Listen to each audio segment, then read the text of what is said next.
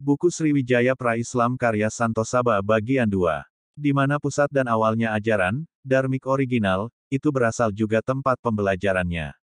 Jika kita berkendara menuju situs, Muara Takus, di 13 Koto Kampar 2 km sebelum mencapainya pada jalan sisi kiri kita akan berjumpa dengan pasar ada gapura yang menunjukkan nama daerahnya tertulis, Koto Tuo. Nama, Koto Tuo, adalah berasal dari kata, Kato Tuo, literasi teks, Koto, bukan berarti, kota, tapi berarti, kata. Dalam dialek lokal yaitu, Kato Tuo, nama awal disebut, Kako Nan Tua. Kata yang tua adalah dua kalimat syahadat. Di tempat inilah sejarah mencatat saat Kadatuan Sriwijaya berislam. Yaitu saat Sang Hyang Maharaja Diraja Indra Brahman belajar Islam abad 7 tahun kedua atas perintah ibunya, Putih Bungsu, generasi ketiga, si Ompu, terah Kadatuan sebelum dan sesudah disebut Sriwijaya, memerintahkan menulis surat kepada Umar bin Abdul Aziz untuk dikirimkan seorang ahli Islam. 25 tahun kemudian pada abad ke-7 tahun ke-27 datanglah utusan atas permintaan Indra Brahman kepada Abdullah Hattab melalui surat kepada Khalifah Umar bin Abdul Aziz dari Kekhalifahan Umayyah, didatangkan utusan bernama Abdurrahman bin Abdullah bin Abdul Jabbar. Makam para pendakwa Islam berurutan dari sejak awal masuk ke Nusantara. 1. Pasai. 2. Johor. 3. Malaka. 4. Perlak. 5. Pidi. 6. Langsa. 7. Lamuri. Kadatuan Sriwijaya berislam. Sang Hyang Datu Indra Brahman, pada abad ke-7 tahun ke-40 menganut Islam setelah mempelajarinya selama 13 tahun dan mengganti nama menjadi Abdullah Amirullah, dan Kato Tuo, nama awal disebut Kako Nan Tua, yang dikenal Sobai Nan Alwi, kemudian terpublikasi Sobai, dari kata Sobariyah, nama pra Islamnya, Sang Hyang Dewi Putih Sobai Nan Alwi. Keponakan dari Indra Brahman, yang ibunya adalah kakak sulungnya dari generasi ketiga, Sang Hyang Dewi Putih Sobai Nan Alwi, masjidnya ada di Bukit Katangka ada sejak masa awal masuknya Islam dari Malim Putiah, anaknya berislam kepada Abdurrahman, sudah sejak umur 16 tahun dilanjutkan kemudian oleh Bujang Malim. Abdullah Hattab, makamnya di Pidi Loksmawe Aceh, beliau yang diminta kepada Rasulullah langsung oleh Raja Loksmawe. Raja Loksmawe merasa bersaudara dengan belajar kepadanya 3 tahun kemudian ia pergi ke Mekah. Sultan Loksmawe berjumpa dengan Rasul, komando syiar pertama Nusantara awal abad 6 saat hijrah pertama Nabi di sepertiga akhir usia Nabi. Abdullah masuk melalui Barus saat itu sebagai pelabuhan internasional, yaitu pintu utama untuk izin masuk yang harus ke Barus sebelum ke daerah lain. Abdullah dari Barus ke Gunung Tua yang di sini ada Candi Portibi Padang Lawas terus ke Parlak, atau Deli Tua. Selanjutnya ke Johor, atau jorok tanah yang menjorok ke laut disebut Tanjung atau Semenanjung Malaysia dahulu dekat dengan Malaka saat ini masuk dalam Malaka. Ia bersahabat di Perlak bertemu dengan Kesultanan, Johor, yang bernama Maharaja Diraja Sariputra, yang mempunyai ibu dan berkakak di Kadatuan. Pada masa sebelumnya dari area Kato Tuo, ini 1 kilo ke arah situs Muara Takus, sisi kanan jalan masuk ke arah kanan. Disinilah komplek tempat pembelajaran, dharmik original, di sini tersisa sebaran artefak yang menunjukkan bekas komplek universitas tertua dunia yang bercabang di India, Nalanda, pada masa pra-Islam bernama, Dharmapala, ketika Ising 671-695 m datang hanya terlihat pondasinya saja.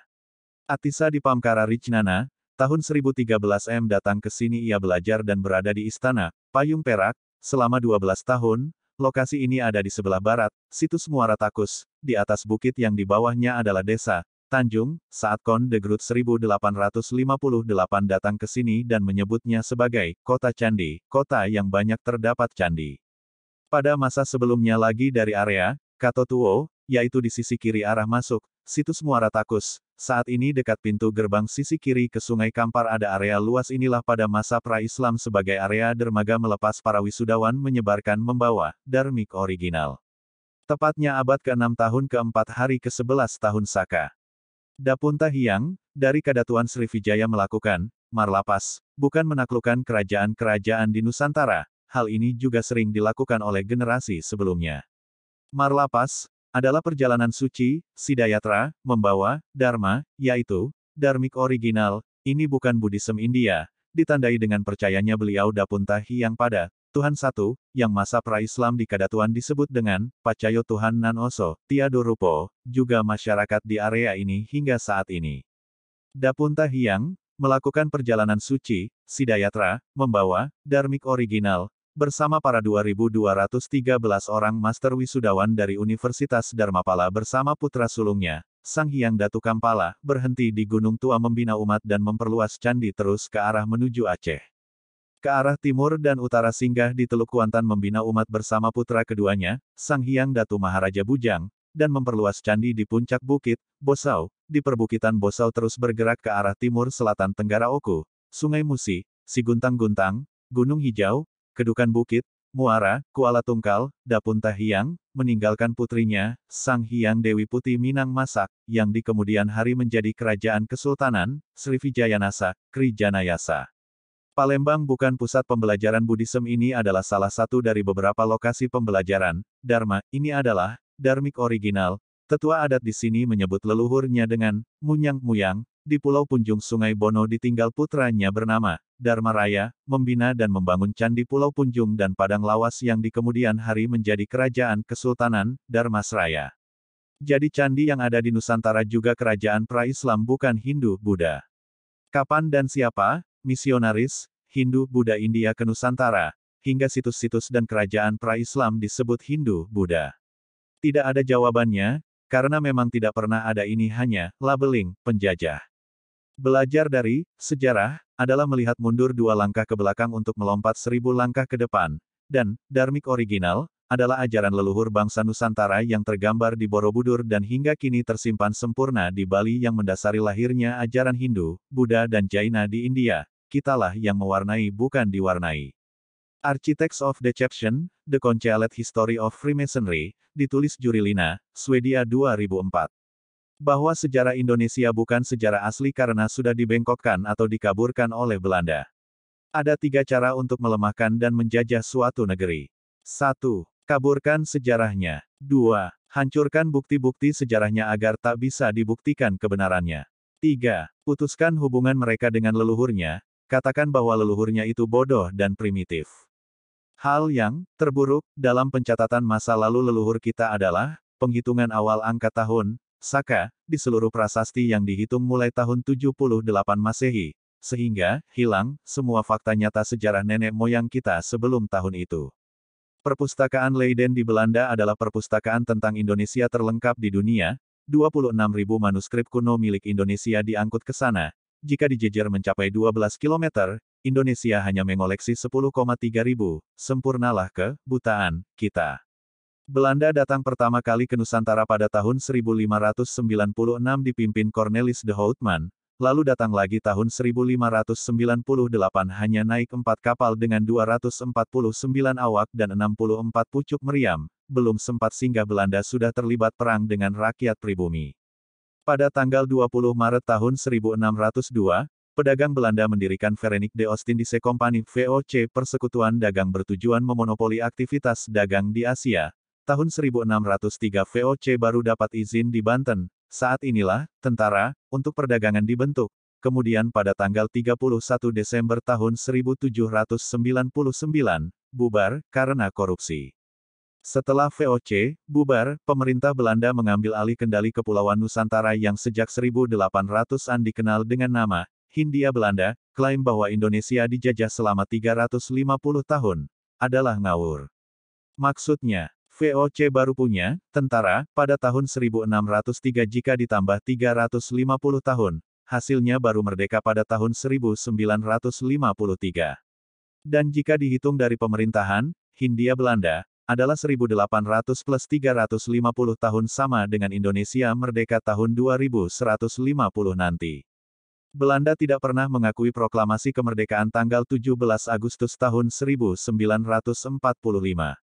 Bagi Belanda, Indonesia baru merdeka pada tanggal 27 Desember tahun 1949, ketika Den Haag menyerahkan kedaulatan Republik Indonesia Serikat di Istana de Dam, Amsterdam. Beda 5 tahun itu adalah upaya gagal Belanda merebut kembali Indonesia yang sudah memproklamasikan kemerdekaannya. Baru pada 2005 ketika hari ulang tahun proklamasi ke-60, Belanda, secara moral, mengakui proklamasi dengan tidak tegas dan sangat mengambang.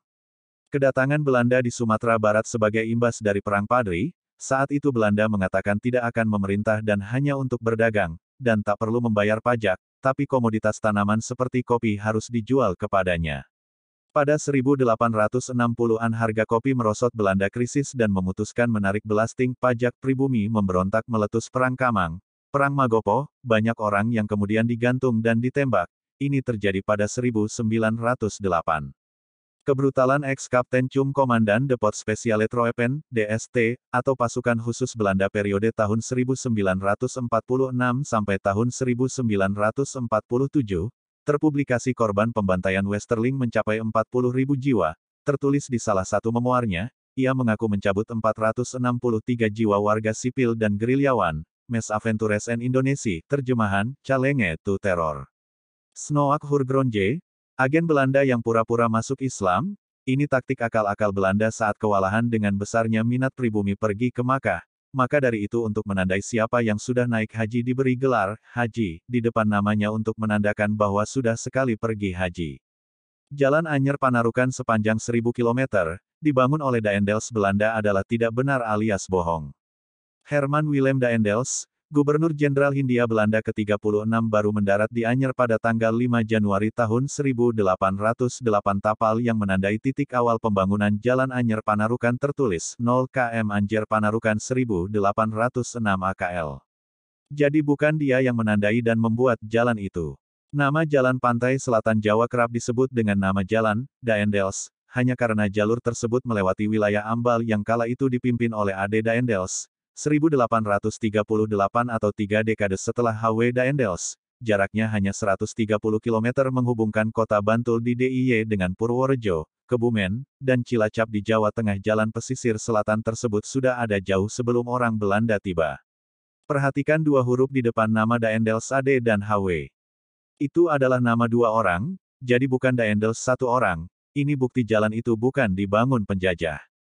Johannes Gisbertus Hans Kasparis, filolog Belanda tahun 1954 menulis di disertasinya bahwa Borobudur dibangun pada perkiraan tahun 824 Masehi. Angka tahun yang disebut adalah angka tahun, perkiraan, ini tidak akademis. Penamaan, Borobudur, dengan anggapan di dekat situs ada desa, Bore, padahal tidak ada desa yang namanya Bore. Budur, diartikan, purba, bahasa Jawa katanya padahal arti budur bahasa Jawa itu, bisul.